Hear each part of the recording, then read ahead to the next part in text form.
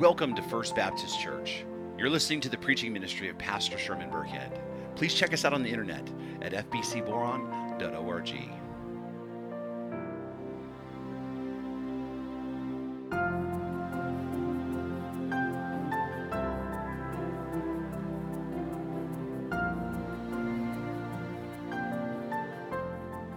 Please take out your Bibles and turn with me to 1 Timothy chapter 6. We'll be reading verses 13 through 16.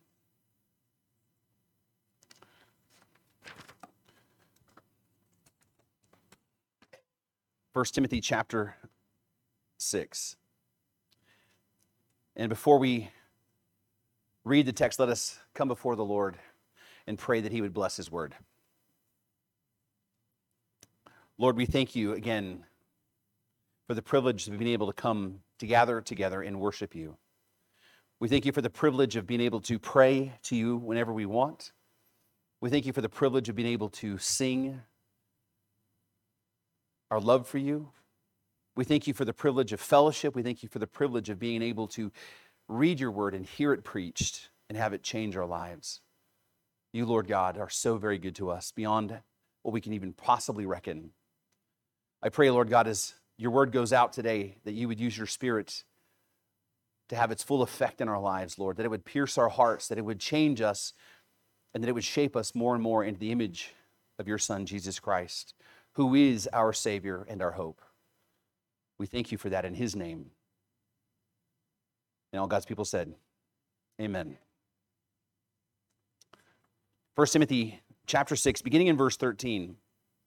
And the word of the sovereign Lord reads, I charge you in the presence of God who gives life to all things, and of Christ Jesus, who in His testimony before Pontius Pilate made the good confession, to keep the commandment unstained and free from reproach until the appearing of our Lord Jesus Christ, which He will display at the proper time, He who is the blessed and only sovereign, the King of kings and Lord of lords, who alone has immortality, who dwells in unapproachable light, whom no one has ever seen or can see.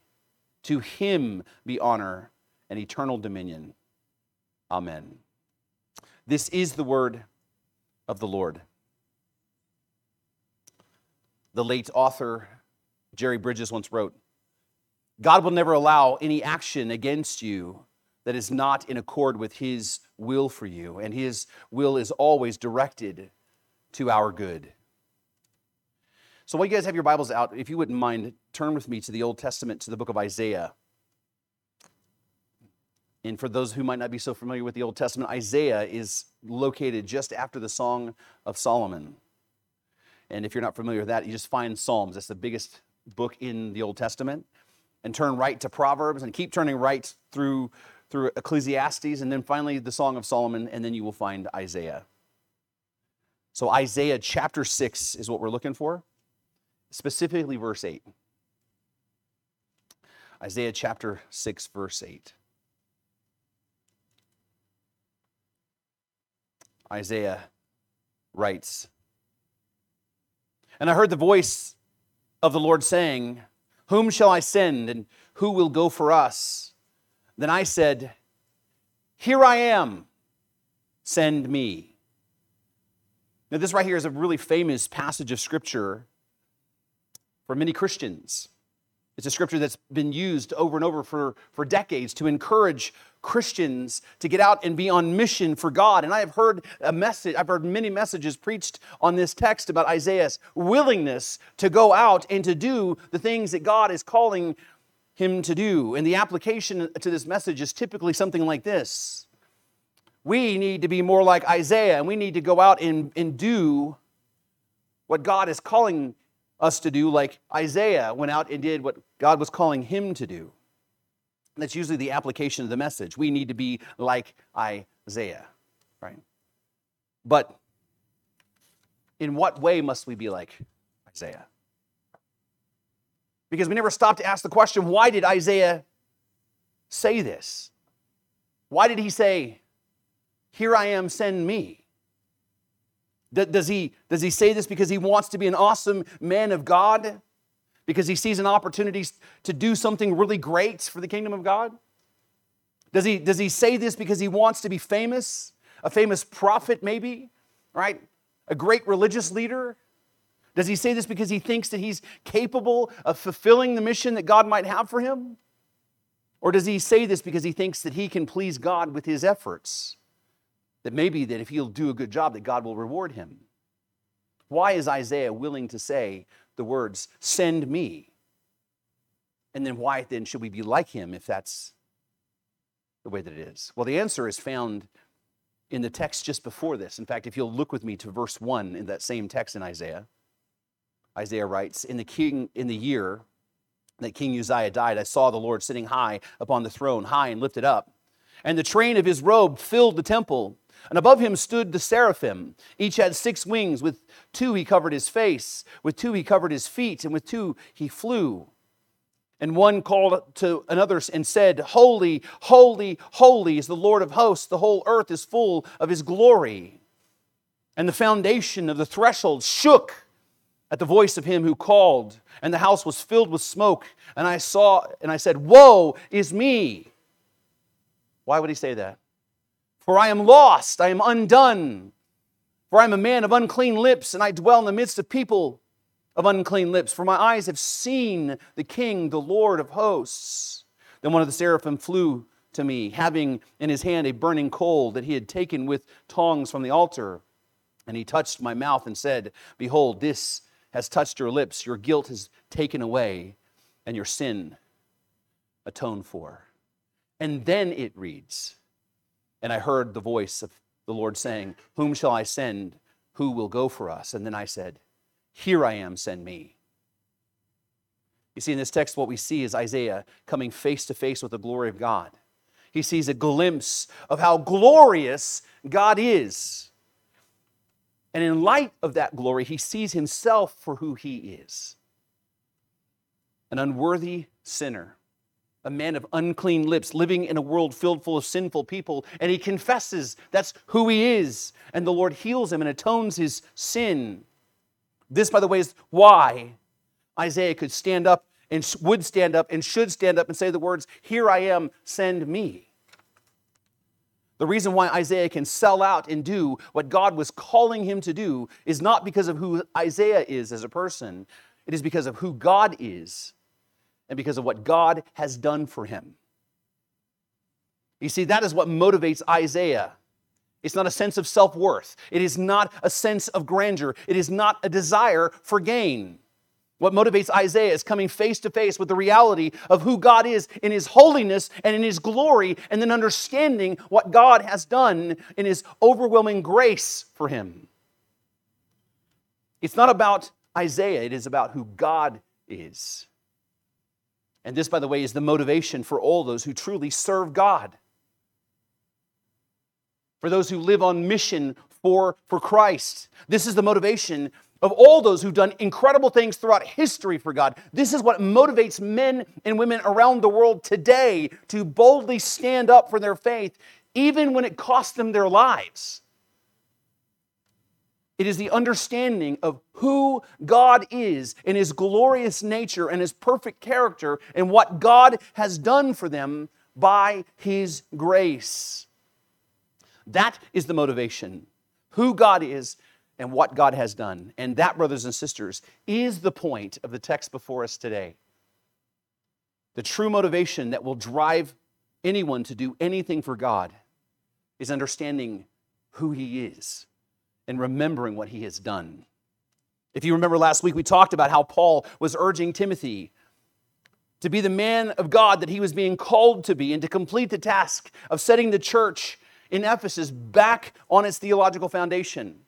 The Ephesian church, which was founded by Paul and once was faithful to the gospel, had allowed unqualified leaders to come in and begin to take over the leadership of the church, and they begin to teach false doctrines and false theology, and this led to all kinds of behavioral issues inside the church, and the church basically slipped off of its theological foundation, and whenever the foundation goes, right, the rest of the edifice is doomed to go.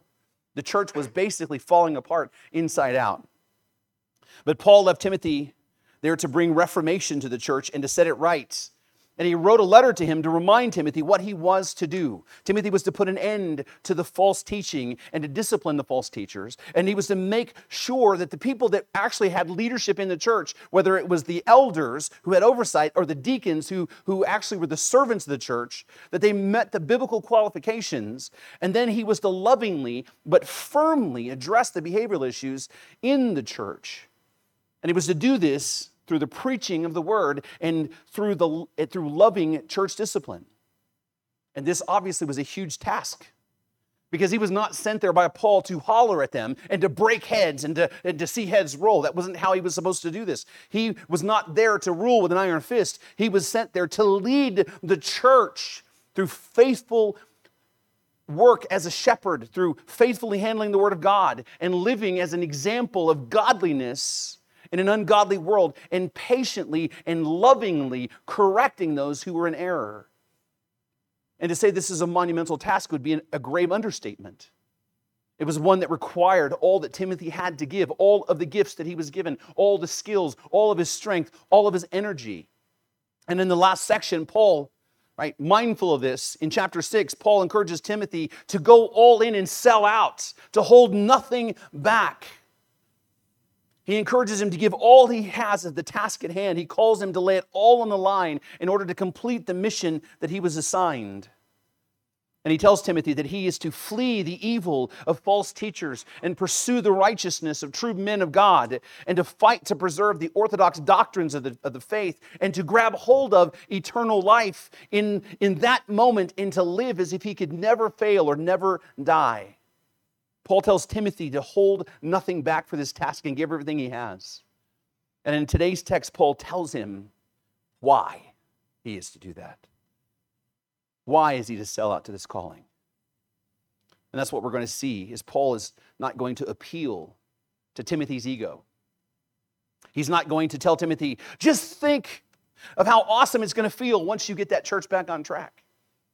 Right? He doesn't tell Timothy, right, this is really going to be a statement of your leadership abilities. He's not going to tell Timothy that if you do this, you can write your own ticket because you can have whatever job you want to if you complete this task. He doesn't tell Timothy, hey, guess what? We're going to record your name in scriptures so that people can look to you and remember you for thousands of years as a faithful man of God. No. Paul is going to tell Timothy the reason why you need to finish this race and give all that you have is not because of who you are, but rather who God is in his glory and what God has done for you. That's what he's going to tell him in this text. So look with me to 1 Timothy chapter 6, beginning in verse 13. And as you look at this text, I want you to notice the very obvious detail about this. Verses 13 through 16 are not four separate sentences. They are one long run-on sentence. Notice the punctuation. The sentence begins with the words I, or the word I, in verse 13, and doesn't stop until you see the period after dominion in verse 16. And if you notice, there's a whole lot of commas in between there. This is a long, complex thought from Paul. That, by the way, is the interpretive challenge of this text, which means we need to pay attention to the grammar if we're going to understand what Paul is saying here. Now, you have heard me say multiple times, probably 100 times maybe, that theology matters, right? Because it does. Well, guess what? So does grammar, right? Grammar matters. Now, you probably won't see that on somebody's t-shirt anytime soon, right? But it still matters a lot. And so let's take a moment and look at the grammar and the structure of the sentence. Paul begins with three words. I charge you. And the reason why I stop here is because this is where we find both the subject and the object of this entire sentence. For all that Paul has to say in this long run-on sentence, both the subject and the object are in these three words, in this short phrase. The subject is I, Paul. And the object is what? You, Timothy. Right? And the reason why I point this out is because if we lose sight of this, the rest of this text simply becomes a mess of seemingly unconnected phrases and thoughts. Everything else just becomes a mishmash, right? And it makes it easy for people to take this text and twist it out of context.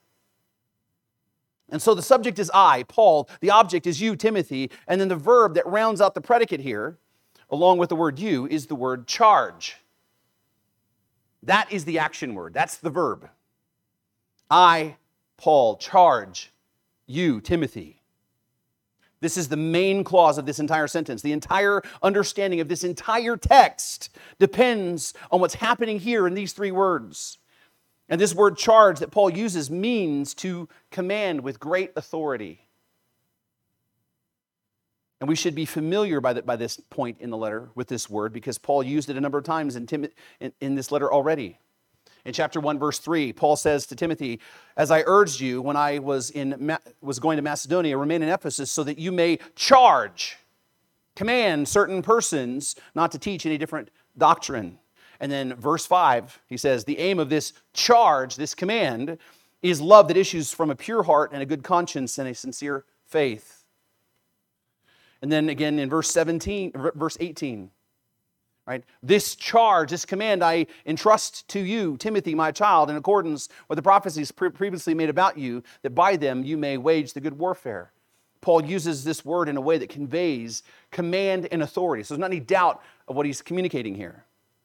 And so Paul writes, I charge or I command you, which then should cause us to ask the question, well, what is it that he's actually commanding him with? What's he charging him with?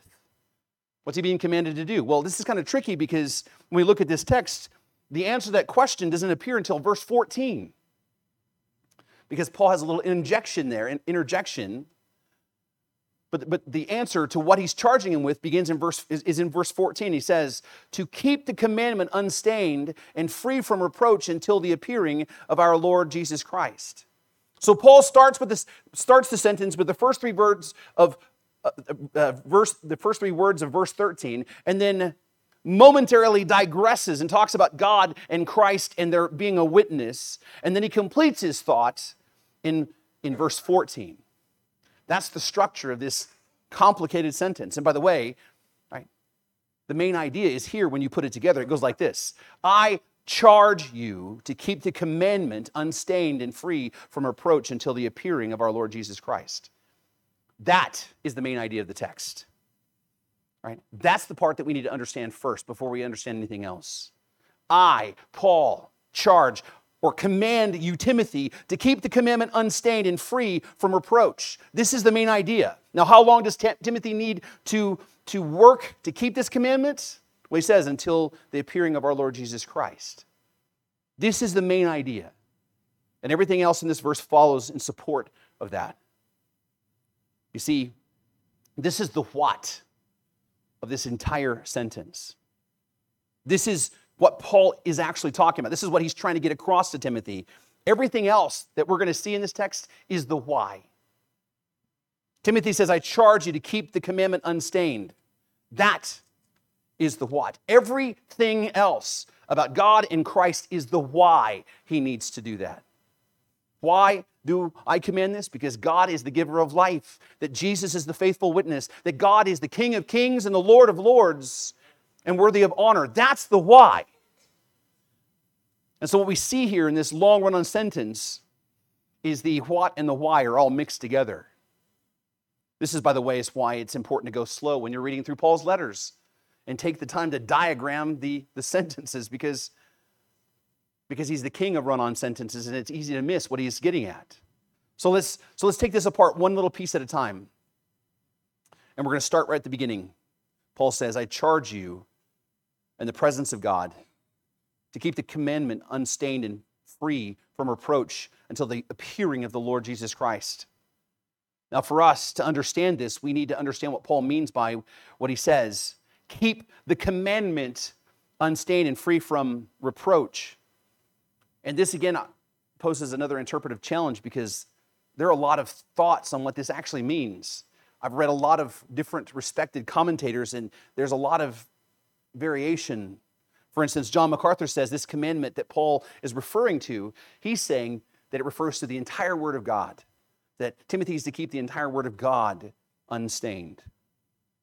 And then the expositor's commentary suggests that Paul is referring to the last exhortation that Paul gave about fleeing and pursuing and fighting and grabbing a hold of eternal life. That what he's talking about here was what he just finished talking about. And then Brian Chappell in his commentary says that Paul is referring to Timothy's ministry, that he is calling Timothy to uphold the faith and to finish what he had started. Now, I want you to understand, when I've looked at this and I've looked at the language, all three of these are possible, and there are lots of people that I respect that will affirm all three of them. So I want you to hear me. All three are possible, but given for me the context and the purpose of this letter and the context of Paul's encouragement to sell out and fulfill his duty, I'm going to agree with Brian Chappell. I believe that what he's saying to Timothy is to keep unstained and free from reproach. What he's saying to Timothy is to fulfill the ministry, to uphold the faith there in Ephesus, to finish what he started, to finish the task, the mission that he's been called to. That he's to faithfully complete his calling. And so with that, I believe it goes like this. I, Paul, charge you, Timothy, to keep this commandment, to uphold the Christian faith unstained and keep it free from reproach. Timothy, you're to be faithful to execute your duties. The church is the pillar and the buttress of the truth. The church's job is to proclaim the gospel and protect the doctrines of the faith. Timothy, stand up and fight and uphold the faith and do so with honor and integrity. I believe that's the essence of what he's communicating to Timothy. That's what he's telling him to do. And he tells him to do so until the appearing of our Lord Jesus Christ. In other words, Timothy, you must do this, and you can't quit, and you can't stop, and you can't rest until when? Until Christ comes. Whether it's his return to the earth at the end of the age, or whether it's when he calls you home when you die. That's when you can quit, Timothy. That is when you can stop. That's when you can give up on the mission that I've given you. Which, by the way, reminds me of the last verse of the great hymn, In Christ Alone. It goes like this. No guilt in life, no fear in death. This is the power of Christ in me. From life's first cry to final breath, Jesus commands my destiny. No power of hell, no scheme of man can ever pluck me from his hand. Till he returns or calls me home, here in the power of Christ I'll stand. Paul says to sell out and to fulfill your ministry and uphold the faith until Christ comes and relieves you. That's when you can stop. That is the essence of this sentence. The rest of this is the reason why.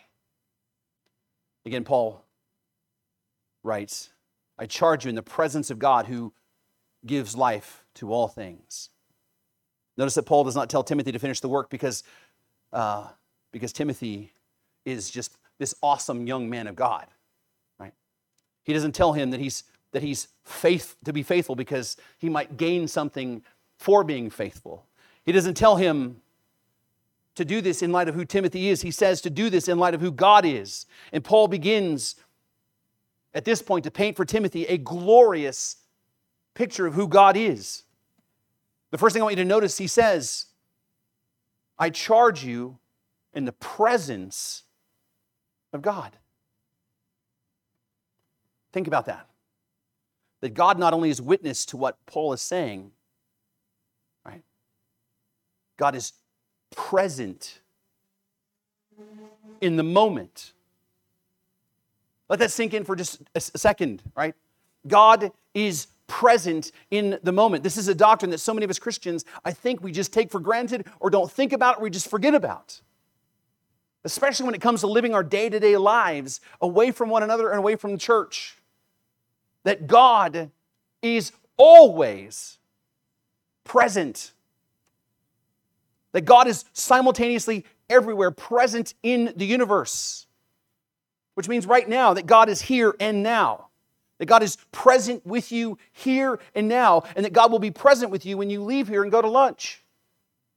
And that God will be present with you when you go home after that. And guess what? When you get to work tomorrow, go to school tomorrow, God's going to be present with you then. And God's going to be present when you say loving things to your spouse, and God is going to be present with you. God is going to be present with you when you quietly curse somebody under your breath. Right? No matter where you go, no matter what you do, God is present with you. In fact, the doctrine of God's omnipresence or God's being ever present goes like this. Number one, God is present in every point in space. There's not a point in space that God does not exist. There's not a space between the molecules that God is not there. Do you understand that?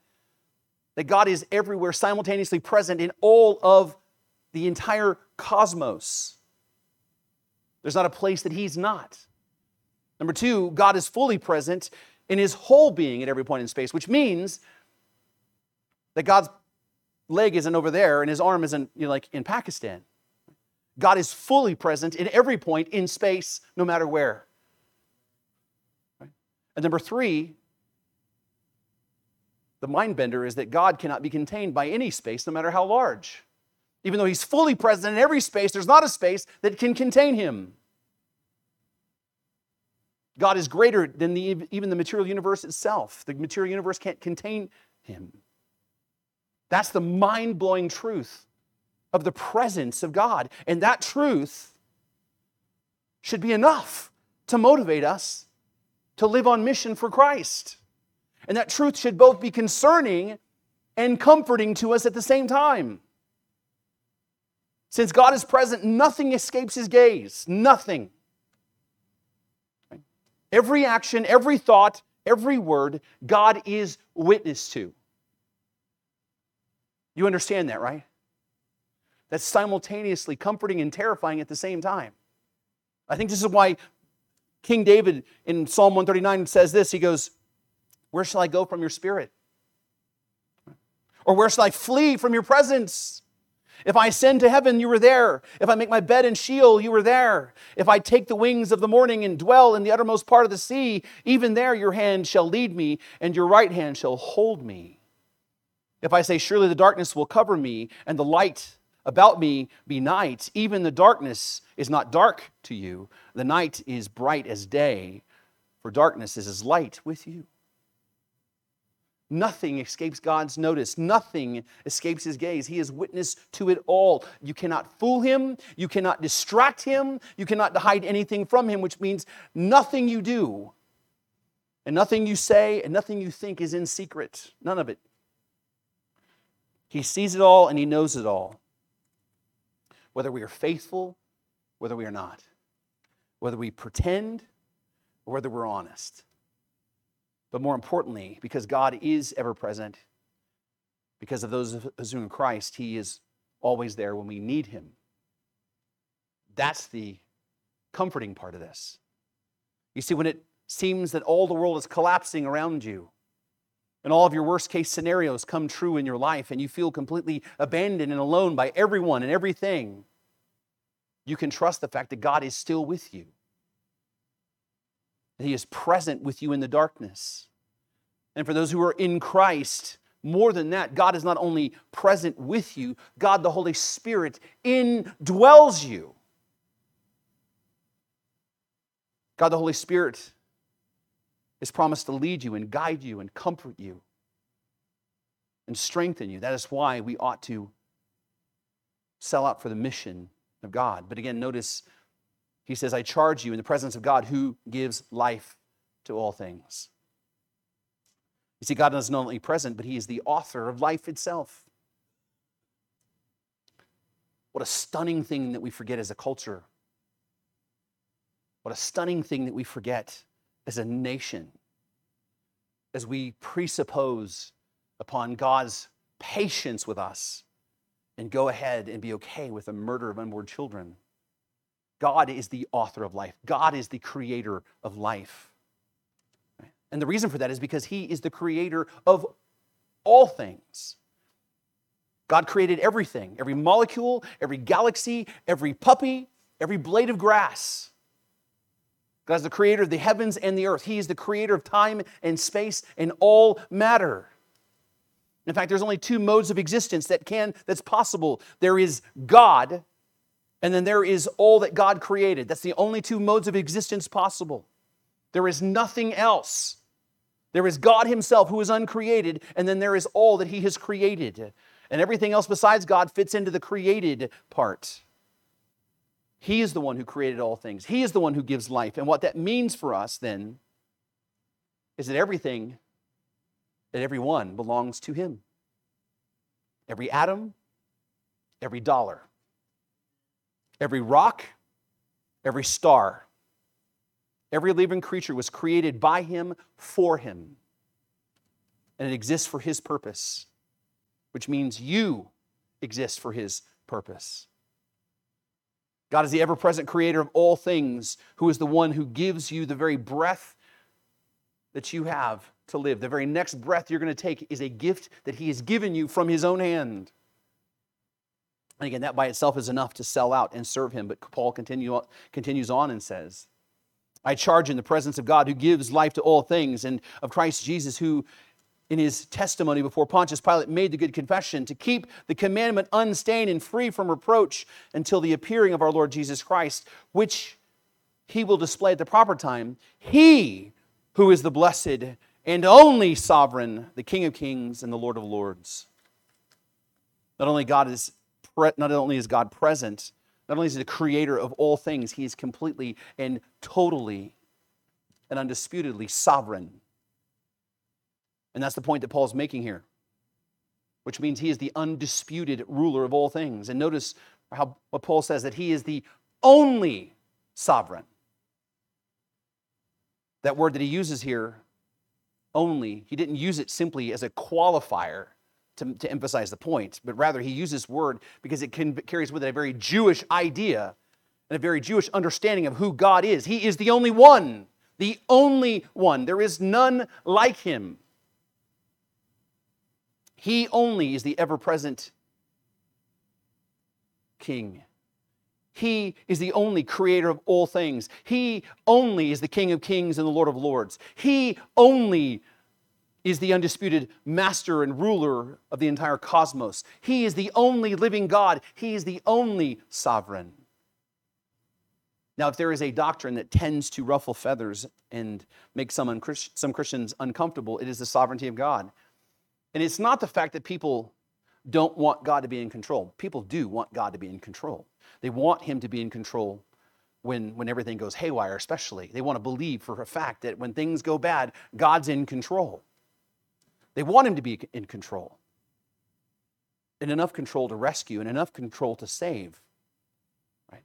They want him to be in control of most things. They just don't want him to be in control of all things. And but the thing is about sovereignty, about God's rule. It's an all or nothing proposition. There is no middle ground. If God is not sovereign over all, he's not sovereign at all. By definition, those things are mutually exclusive. Either he's sovereign over all, or he is not sovereign at all. As the late theologian A.W. Pink once wrote, he says, to say that God is sovereign is to declare that he is the Almighty, the possessor of all power in heaven and earth, so that none can defeat his counsels, thwart his purpose, or resist his will. The sovereignty of God, the sovereignty of the God of Scripture is absolute, irresistible, and infinite. To put it now in its strongest form, we insist that God does as he pleases, only as he pleases, and always as he pleases. That whatever takes place in time is but the outworking of that which he decreed in eternity. The late R.C. Sproul affirmed of God that if God is not sovereign, then he is not God. The Bible repeatedly affirms God's sovereignty, that he is indeed omnipotent and in control of all things. Right? And for those who labor for Christ, this truth is a great comfort to us. Right? As Jonathan Edwards once wrote, God's sovereignty has ever appeared to me as a great part of his glory. Right? It has often been to my delight to approach God and adore him as a sovereign God. You see, the truth is, if God is sovereign and in control, then you can truly trust him. That's the truth about his sovereignty. If he is fully in control, you can trust him. In fact, I want you to listen to how Paul reflects on God's sovereignty in Romans chapter 8. Paul says, beginning in verse 28, and we know, and this we know is very, very forceful. We are confident. We know for a fact. We know that for those who love God, all things work together for good, for those who are called according to his purpose. Why? Because God is sovereign. For those whom he foreknew, he also predestined to be conformed in the image of his Son, in order that he might be the firstborn among many brothers. And those whom he predestined, he also called. And those whom he called, he also justified. And those whom he justified, he also glorified. Why? Because God is sovereign. Paul next asks the question, in light of that sovereignty, then, this is what makes this next question make sense. What shall we say then to these things? If God is for us, who can be against us? Why? Because God is sovereign. He did not spare his own Son, but gave him up for us all. How will he not also with him graciously give us all things? Who shall bring any charge against God's elect? It is God who justifies. Who is to condemn? Christ Jesus, the one who died. More than that, right? Who was raised, who is at the right hand of God, who indeed is interceding for us. Who shall separate us from the love of Christ? Shall tribulation or distress or persecution or famine or nakedness or danger or sword or the Taliban or governmental overreach? As it is written, for your sake we are being killed all the day long. We are regarded as sheep to be slaughtered. No, in all these things, the worst of things, in the darkest places, all of these things, we are more than conquerors. We're not just conquerors, we're more than conquerors through him who loved us. For I am sure that neither death, nor life, nor angels, nor rulers, nor things present, nor things to come, nor powers, nor height, nor depth, or anything else in all of creation will be able to separate us from the love of God in Christ Jesus our Lord. Why? Because God is sovereign. And by the way, that's enough, right? That ought to be enough to motivate us to uphold the faith. That ought to be enough to motivate us to do what God calls us to do. That ought to be enough why for us to do the what. And so Paul tells Timothy, finish the race, fight the fight, stand up for the faith until the coming of Christ. And then Paul tells Timothy the reason why is because God is ever present and is the creator of all things, and because he is sovereign and in control. And then he says, he who is the blessed and only sovereign, the King of kings, the Lord of lords, he alone has immortality, who dwells in unapproachable light, whom no one has ever seen or can see. Now, again, because this is a complex text, I have seen people argue about what it means for God to dwell in light, in an unapproachable light. And I've heard people debate and get hung up about the fact that no one can see God or no one has ever seen God. Because there's other texts that allude to being able to see God, but obviously not fully who God is. The problem is when they focus on the minor details like that, is they miss Paul's point. Notice Paul says that God alone has immortality. This is the clue. What does that mean? God is the only thing in existence that is completely eternal. That's what that means. God alone is the only thing in all of existence that is eternal. God alone, because he is the uncreated creator, is the source of all other things. He is the source of life. God alone is eternal. Now, we throw those words around as if we truly understand what they mean, but we don't. If you really ponder eternity, what you would come to understand is him being eternal means he is completely unique in a way that we can't even fully fathom. That he is one of a kind. That he is completely unlike us. That God is different in such a fundamental way that we can't even put the two categories together. He is eternal. We are temporal. He is immortal. We are mortal. He is self-existent. We are completely dependent upon him for existence. The difference between the two are staggering to a proportion that we couldn't even possibly start to rationalize. God is far and away different from us, is what Paul is communicating here. And then he says, in light of that, God lives in unapproachable light. Now, Paul's saying this, he's not literally saying that God lives in an abode made up of light that's really, really bright. Right?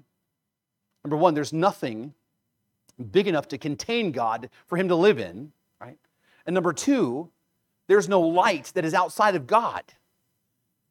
The reason being is he is the source of light. What Paul is saying is that God, by his very nature and character, is so glorious and so awesome that the only way you can describe him is to say that God lives or dwells in light that is so bright that you can't even come near it. That's the point he's making. It's kind of like the idea of the sun. We can stand outside and we can see by its light, but we can't look and stare directly into it, right? Lest we go blind. And we certainly wouldn't want to get on a ship and get out into space and get close to it. That's how Paul describes God's glory. And because of that, no one has ever fully seen God. You can't. It's impossible. No man has ever fully seen him because we can't get that close to him. Because he's so glorious, the human eye cannot behold it. Which takes us again back to Isaiah chapter 6, where the seraphim go around the throne and they have wings to cover their faces. Why? Because even those perfect, unspoiled creatures can't even behold the glory of God. And what do? In light of God's glory, they fly around worshiping God. Holy, holy, holy is the Lord of hosts. The whole earth is full of his glory. Continually, night and day. And see what Paul is describing when he talks about God's immortality and him dwelling in light and being unseen by human eyes is God's holiness. It's God's holiness. That's what Paul is talking about. That uniqueness of God that is so different from us, that makes him so glorious that we can't even look at him. And because he is one of a kind, and because he is unique, he's the most valuable thing in existence.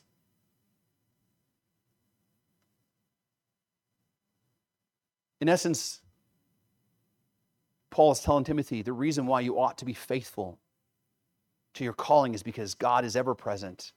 God is the creator of all things. God is sovereign, and God is completely holy. And because of that, God is completely glorious.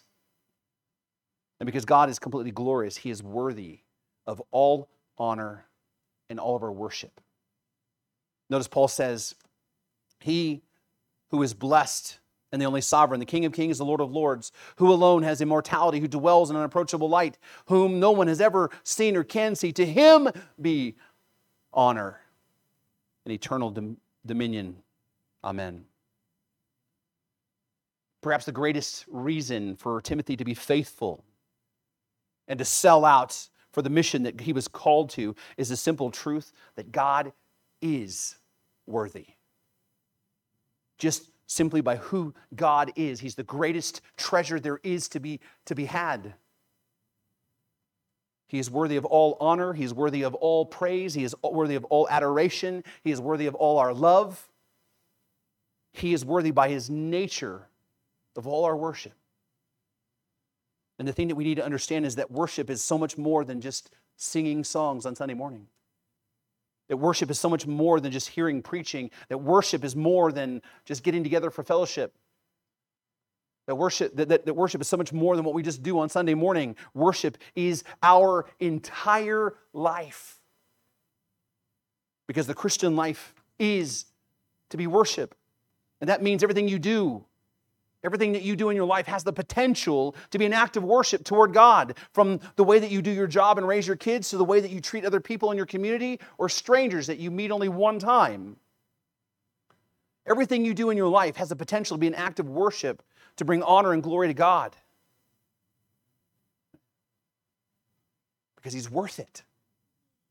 This is why we ought to sell out and give all that we have in pursuit of the mission of Christ, because it's an act of worship.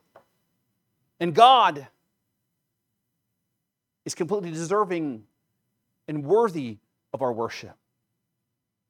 And so the what of this statement is Timothy is to fulfill his ministry and uphold the faith until Christ comes. And the why of this text is rooted in who God is in his nature.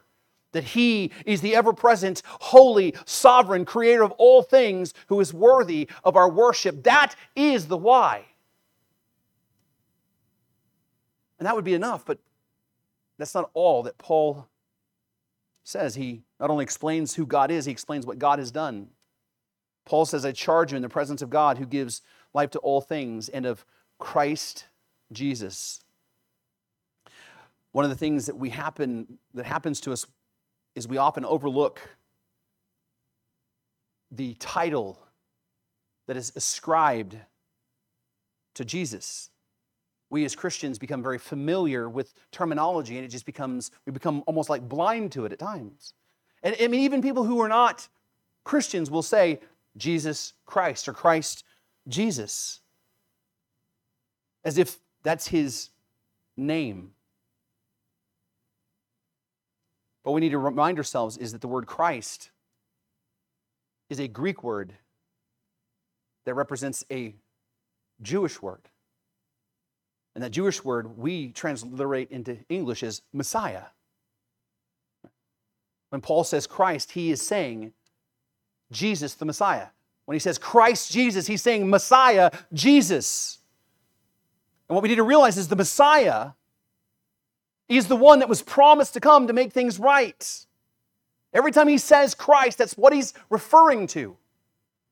He is the promised one to come to make things right. That the Messiah was the one who was to come to redeem God's people. The Messiah was the one who was to come to be the king. The Messiah was the one who would come and crush the serpent's head, promised all the way back in Genesis.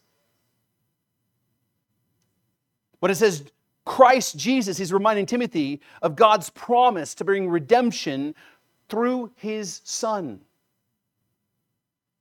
And that's what Jesus is. He is the fulfillment of that promise. In fact, turn with me to Genesis chapter 3. It's at the beginning of the Bible, so it should be easy to find really, really quick. Genesis 3. In verse 15, God says to the serpent,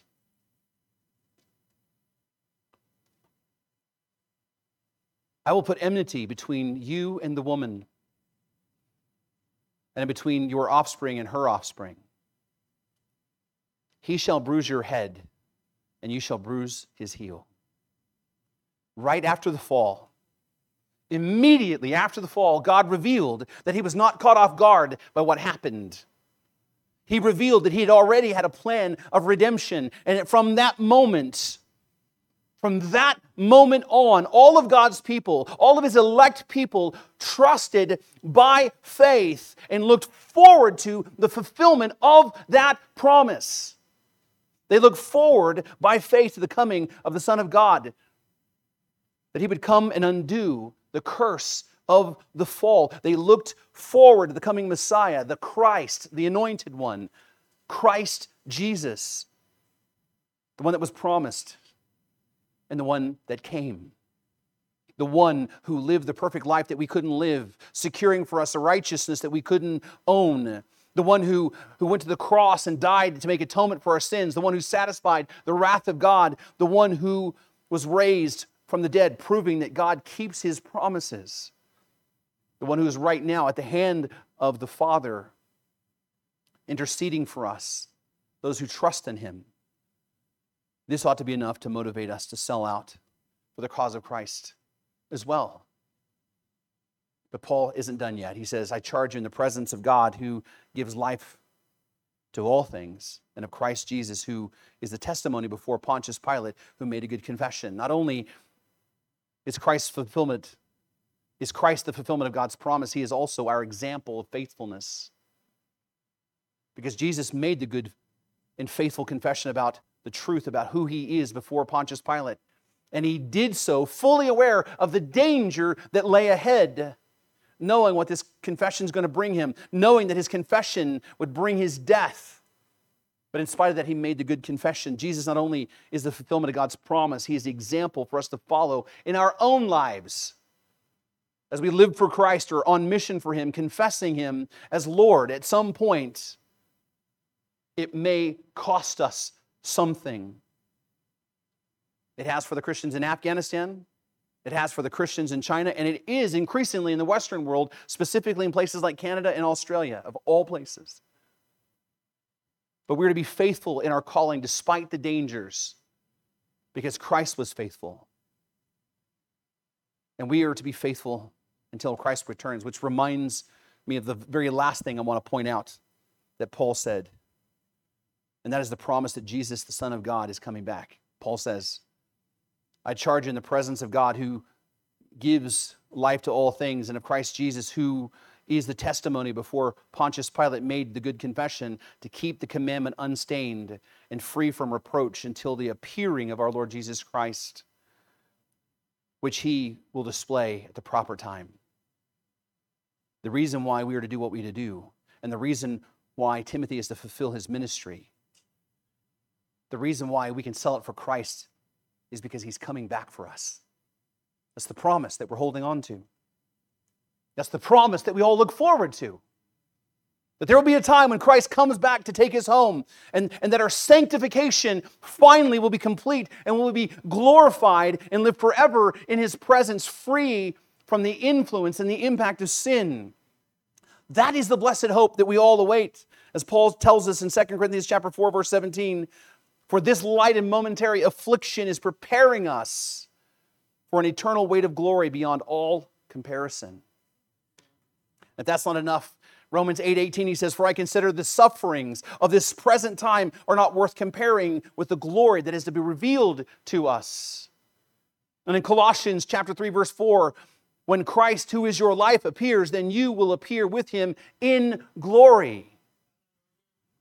1 Corinthians chapter 2, verse 9, but as it is written, what no eye has seen, nor ear heard, nor the heart of man imagined, what God has prepared for those who love him. And then Revelation chapter 2, verses 3, verse 4, and I heard a loud voice from the throne saying, behold, the dwelling place of God is with man, and he will dwell with them, and they will be his people, and God himself will be with them as their God, and he will wipe away every tear from their eyes, and death shall be no more, neither shall there be mourning, nor crying, nor pain anymore, for the former things have passed away.